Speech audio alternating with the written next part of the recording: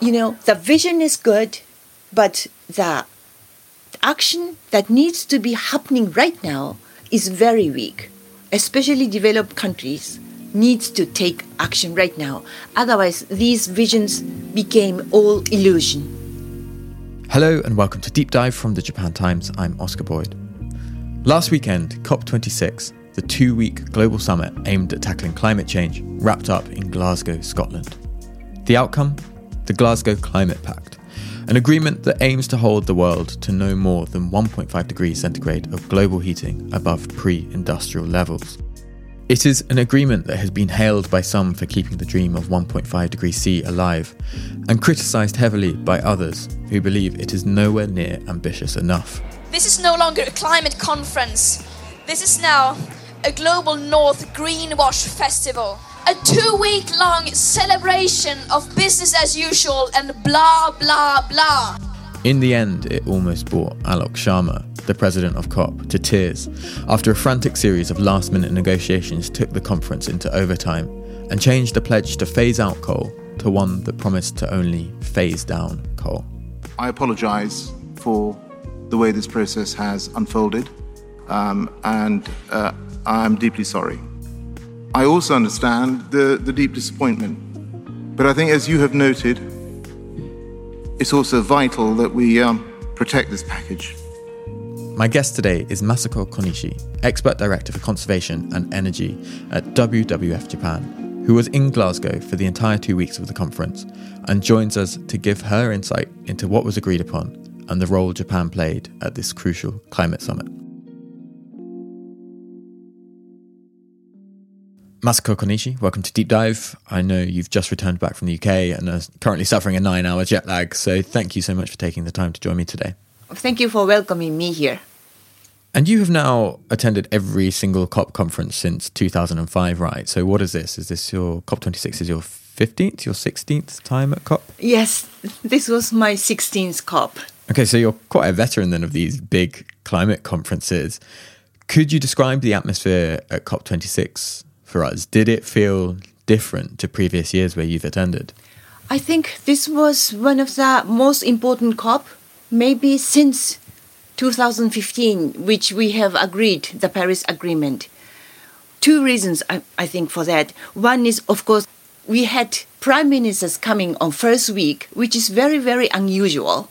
And because of that, the tense moment became more tense, and we needed to, basically we are there at Glasgow, but we are not even allowed to get in, and we are just in the conference room watching the PC screen to what is happening there. So the first week was really stressful.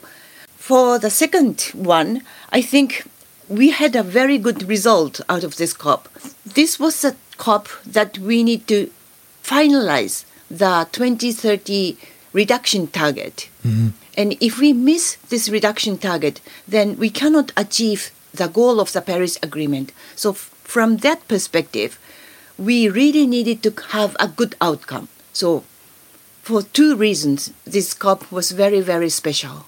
So there were lots of world leaders in attendance, but also the conference came in the wake of a new report from the IPCC that was published this summer that really stressed the importance of limiting global warming to no more than 1.5 degrees centigrade above pre-industrial levels. So the conference seemed to me to be imbued with this whole extra sense of urgency. Yes, it's correct. Yes, IPCC report really warned us. If we miss this opportunity, then we will miss the chance to stay 1.5. This new report really told us that the difference between 1.5 and 2 degrees is even big.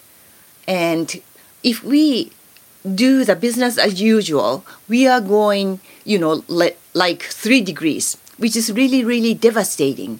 And if we cannot take the action right now, then we really need to, be prepared for a very, very horrible world. So this was really our one of the last chance. Mm-hmm. And so there were I think 4 main goals coming into this COP conference. One of them is the one we just talked about, which is kind of securing an agreement to try and get to net zero carbon emissions by 2050 and secure serious decarbonisation by 2030, even before 2050. And yes, that target of keeping global warming to no more than 1.5 degrees centigrade. And at the end of this 2-week summit, countries came together to sign the Glasgow Climate Pact, which builds upon the Paris Agreement that you mentioned before. What do you see as the most significant achievements coming out of COP26? Well, the most notable thing out of this COP26 is that actually around 200 nations have agreed to make the goal of 1.5 as the Paris Agreement goal. Because as you may know, the long-term goal of the Paris Agreement was hold the temperature rise below 2 degrees. And if possible, we make effort to stay 1.5. So the entire language of the agreement then was tightened to focus on this 1.5 degrees target rather than the 2-degree target that was agreed before. Yes. So 1.5 was not a mandatory target before COP26. So it was a huge challenge. And, this is an international agreement, and it's always very hard because it's been agreed with a hard negotiation. And then making this 1.5 as a common goal, you need to change the international law. But amazingly, parties have agreed to make 1.5 as the main goal of the Paris Agreement. It was written in the COP26 decision. And I would need to stress that how hard it is to, have 200 nations on board to agree to the same goal of 1.5. So this was a big moment. Yes, I know this agreement has come under some criticism for not feeling ambitious enough, but it does feel slightly miraculous that anything gets agreed upon at all at a conference with so many different nations and so many different competing priorities. What kind of specific actions were agreed upon to try and actually meet this target of 1.5 degrees C and reduce emissions to net zero? Well, in order to achieve net zero by 2050, the most important thing is to halve the emission by 2030. So most of the developed countries, United States, European Union, or Japan, or even Korea, they have already pledged zero by 2050 before going to COP26. So the question was, if the emerging economies such as China or India or Brazil, these emerging economies, which is emitting a lot, could come up with something necessary for 2030 or not. But as you know, China didn't show up. The China Prime Minister didn't show up on first week, and they haven't updated their reduction target by 2030. But some emerging economies, such as Thailand or Vietnam, they have pledged zero by 2050. So as a result, if you count long-term reduction target, so basically the 2050 target of every countries, then the temperature prediction is 1.8 degrees. So for the first time, the temperature goal became below 2 degrees, which was a very good sign.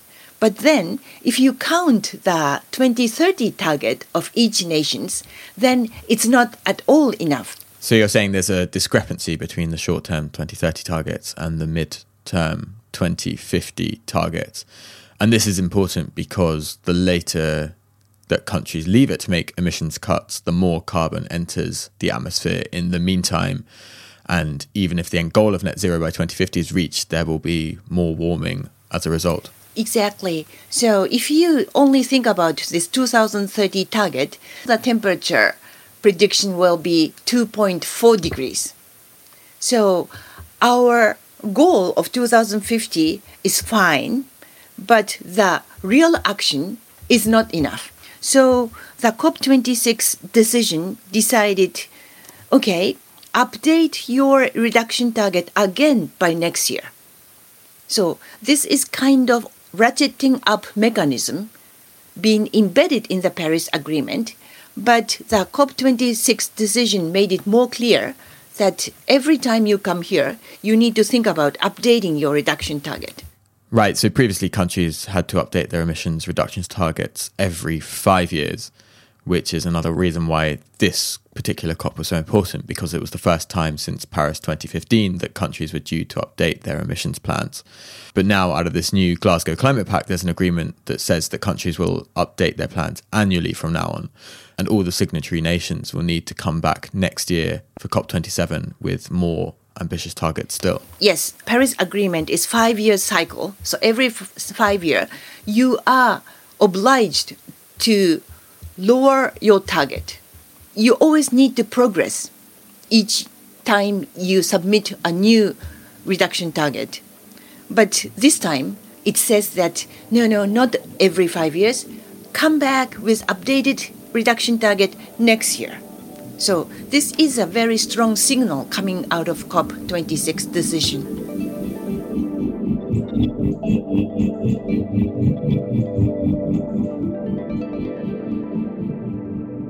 Some of the other agreements that came out of COP26 were kind of out of the main framework of the agreement. It was agreements between smaller subsets of nations and businesses who wanted to perhaps pledge to more ambitious targets. So, for example, some of the pledges I saw coming out of COP26 included one that agreed to phase out coal by about 40 different nations, another that's trying to reduce deforestation to zero by 2030 that's accompanied by significant funding. And there was an agreement between nations and many big car makers, the Japan-based Toyota being a very notable exception, that they would only sell electric cars and vans by 2035.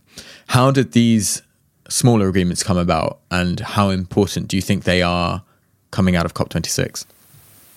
These are really strong leadership out of UK presidency. Prime Minister Johnson was asking the governments that is coming to COP26 bring 4 things. So, cars, cash, coal and forest. Prime Minister Johnson said, okay, bring coal phase-out plan by 2030 if you are developed countries. And if you are developing countries, then bring coal phase-out plan by 2040, which is really a surprising thing to say to the parties. And last COP decision, there wasn't any agreement which mentioned about coal, but COP26, first time mentioned about coal. First it was coal phase out, and then parties negotiated and really disagreed, and then at the end of the day, it became phase down. So not phase out, but phase down. But at least it is the first time in COP decision that mentioned about coal. And it is a big thing because it means that everybody acknowledges coal is the worst thing for tackling climate change. And Prime Minister Johnson, as you have said, they build up a coalition, international coalition. So the countries which are willing to phase out coal get together, and it's a big coalition, and also one for stopping deforestation, and one for using more electric vehicle, and one for bringing finance to developing countries. And there is also methane projects. And so there are, I think, 7 or 8 initiatives that came out of this Prime Minister Johnson's initiative.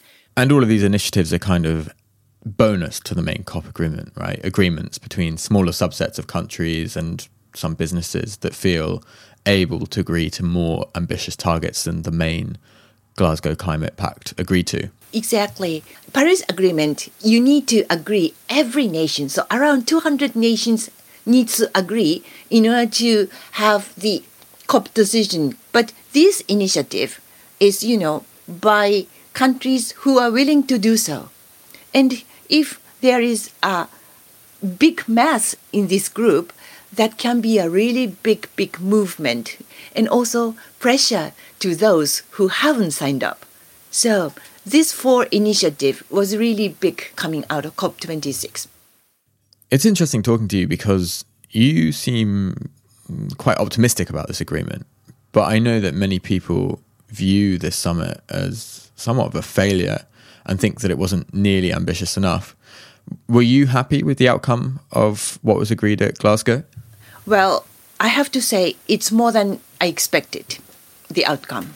But at the same time, there are so many challenges. As I said, you can be optimistic if you think about 2050 plan, but you have to freak out if you think about country's 2030 target, because you are not near even 2 degrees. And one more thing is that finance issue is very weak. So the Paris Agreement, unlike Kyoto Protocol, it includes all nations. And developing countries have agreed to join this Paris Agreement only because their reduction action is supported by finance and technology transfer from developed countries. So it's a kind of a conditional target. So this was agreed as part of the Copenhagen COP summit back in 2009, where developed countries said that they would provide developing countries with $100 billion annually from 2020 to help them transition to green economies. How much have developed countries actually delivered on this target? I think it's less than $90 billion. So the developing countries are very angry with developed countries. You haven't keep your promise. Now, do we need to take action when we are so suffering from poverty and also now coming COVID-19 crisis? We don't have any resources to do that. So there was a huge discrepancy what is needed and what needs to be done, especially from finance issue. And it's also a huge trust issue. So if the developing countries are angry with developed countries because developed countries have not kept their promise, it's a trust issue and developing countries cannot move forward. So, the vision is good, but the action that needs to be happening right now is very weak. Especially developed countries needs to take action right now. Otherwise, these visions became all illusion.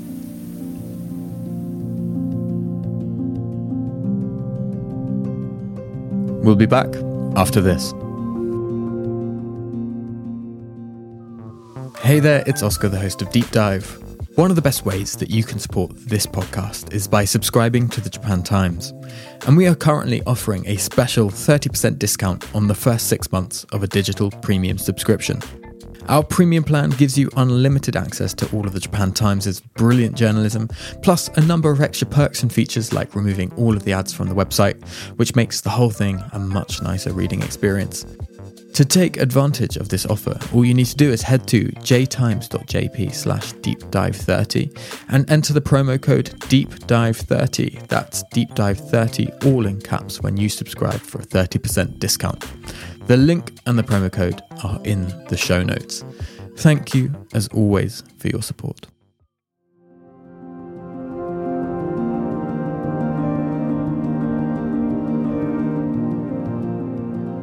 So we mentioned a couple of issues there, such as coal and financing, and I think both of these move us on to the topic of Japan and Japan's contributions to these discussions at COP26.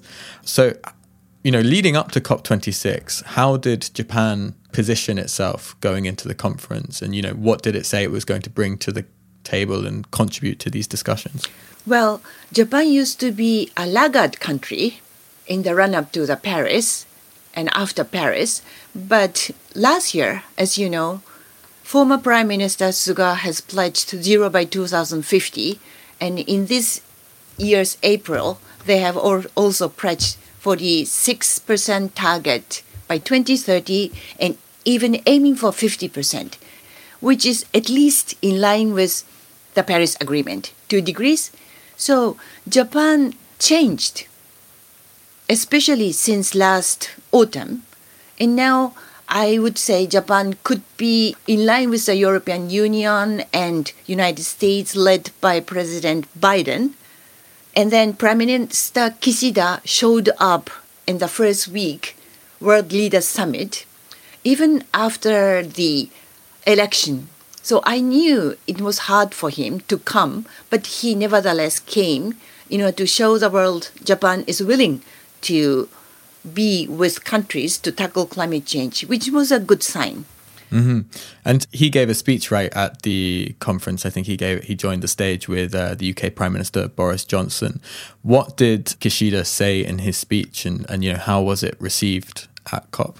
Well, what he said was Japan is also tackling climate change with the rest of the world, and Japan pledged 46% target by 2030, and Japan brought new and additional finance to especially adaptation of the developing countries, which was a big issue, and Prime Minister Johnson really thanked Japan for that, which was good. But one thing really was not welcomed by the world is that Japan have not pledged coal phase out. Although Prime Minister Johnson said, bring phase out plan by 2030 if you are developed countries, but Japan didn't mention about it. Instead, Japan said that we are going to make these fossil fuel power plants zero emission by using hydrogen and ammonia. And not only for Japan, but Japan aims for deploy this technology to Asia. So this wasn't welcomed by especially environmental NGOs, and Japan got Fossil Award. Fossil Award is a very, very, dishonorable award, which is given by the International NGO Society to countries who is doing a bad thing for climate change.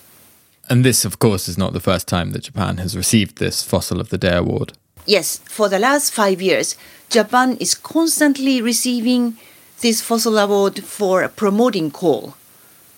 So Japan is now considered being regarded as coal addict country. Once even the Secretary General of UN, Guterres, even mentioned there are countries who are addicted to coal, which is basically Japan. So Japan is very infamous for promoting coal. Right, and this translates through to Japan's own domestic energy targets. And if we look at the new Basic Energy Plan, which was announced in April this year, Japan is still planning to source 19% of its energy from coal by 2030 and only about 36% from renewables. Compare this to a country like the UK, which has agreed to phase out coal entirely by 2024, down from 40% of its energy mix in 2012, and already sources 43% of its electricity from renewables, which to me does show that it's possible to have a much higher reliance on renewables and makes Japan's 2030 targets feel very unambitious. Why is Japan so addicted to coal and so reluctant to phase it out? It's a very good question. I think one of the reasons why is because Japan has been delayed in promoting renewable energy technology. As you know, before 2011 of the Great Earthquake, Japan thought renewable energy is not good for Japan and really wanted to promote nuclear as well as fossil fuel power plants. I think still there are so many conservative people here in Japan that still thinks nuclear power and fossil fuel is realistic energy that we can depend on, and renewable energy is not something that we could deploy massively. This kind of conservative thinking is still very prevalent in Japan, that even at the government's committee, which also I am a member of, they talk about really, old thinking. So if you go to a renewable energy advanced country, it's not a problem anymore. If you deploy weather forecast system, you can deploy more than 80, 90, and 100% renewable energy, not dream anymore. But if you talk with Japanese, these kind of power generation type, then they still think renewable energy, we can deploy only 30 or 40%. So that is also reflected in the Basic Energy Plan for 2030. As you say, coal is 19% and renewable energy is only 36 to 38%. Compared to the other nations' energy plan, by 2030, renewable energy 38% is really unambitious. And it's really a pity that Japan is, not trying to promote renewable energy as rapidly as required. And also Japan relies on nuclear energy to 20 to 22%, which is very unlikely because nowadays most of the nuclear stations are shut down and operating is more, 10 or something like that, and only 6%. So 6% to 20% is really unlikely, meaning that by 2030, we may use more coal power than planned. So this is one of the reasons why Japan cannot say we phase out coal. So it didn't sign up to become one of these 40 countries that said they would phase out coal by 2030? Of course not. Of course not. And you said earlier that Kishida mentioned in his speech at COP that Japan would be trying to use hydrogen and ammonia to try and green its coal plants into the future. But my understanding is that these technologies are still in their infancy and haven't really been used at scale yet. So if Japan does go down this route and these technologies aren't viable, basically the country could just end up with coal plants that still emit vast amounts of CO2. Exactly. So, if you say using ammonia or hydrogen, it may sound really a bright future technology, but you have to know that it's still very much still development stage. And even the basic energy plan plans to use it only 1% of the energy, meaning that there are two big problems. One is this making hydrogen or ammonia, the process is heavily, related to fossil fuel. So if you make hydrogen out of renewable energy, then it's good. But Japan is planning to make hydrogen out of, very brown coal, which is really CO2 intensive. And the second one is it's very costly. So if you think about solar energy becoming really cheap in 2030, then if you want to use a new technology, which is still development stage and still very costly, it's really economically not good option. So it's not realistic.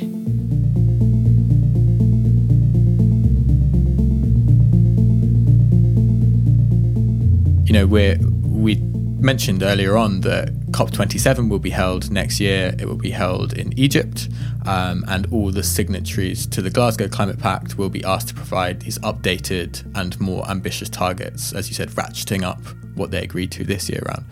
Do you think Japan is actually likely to increase its ambitions at the next conference?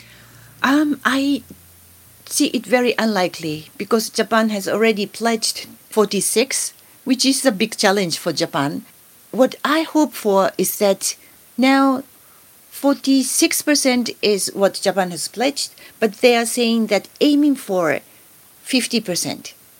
So I hope that this aiming for 50% will be more like a set goal for Japan and also bring phase out coal plan to Egypt.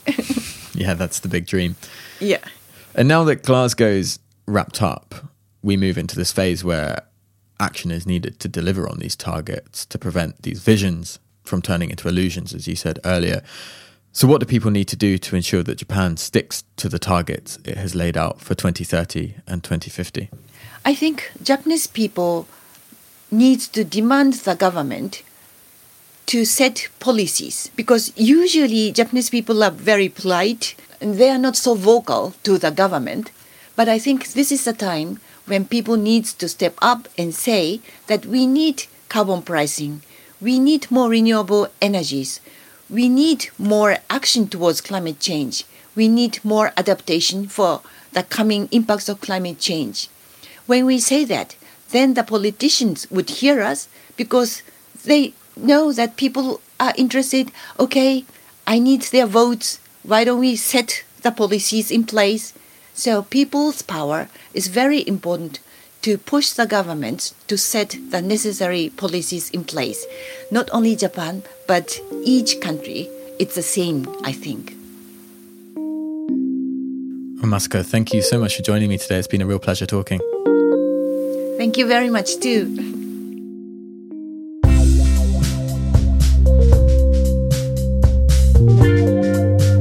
That was Masako Konishi, Expert Director for Conservation and Energy at WWF Japan.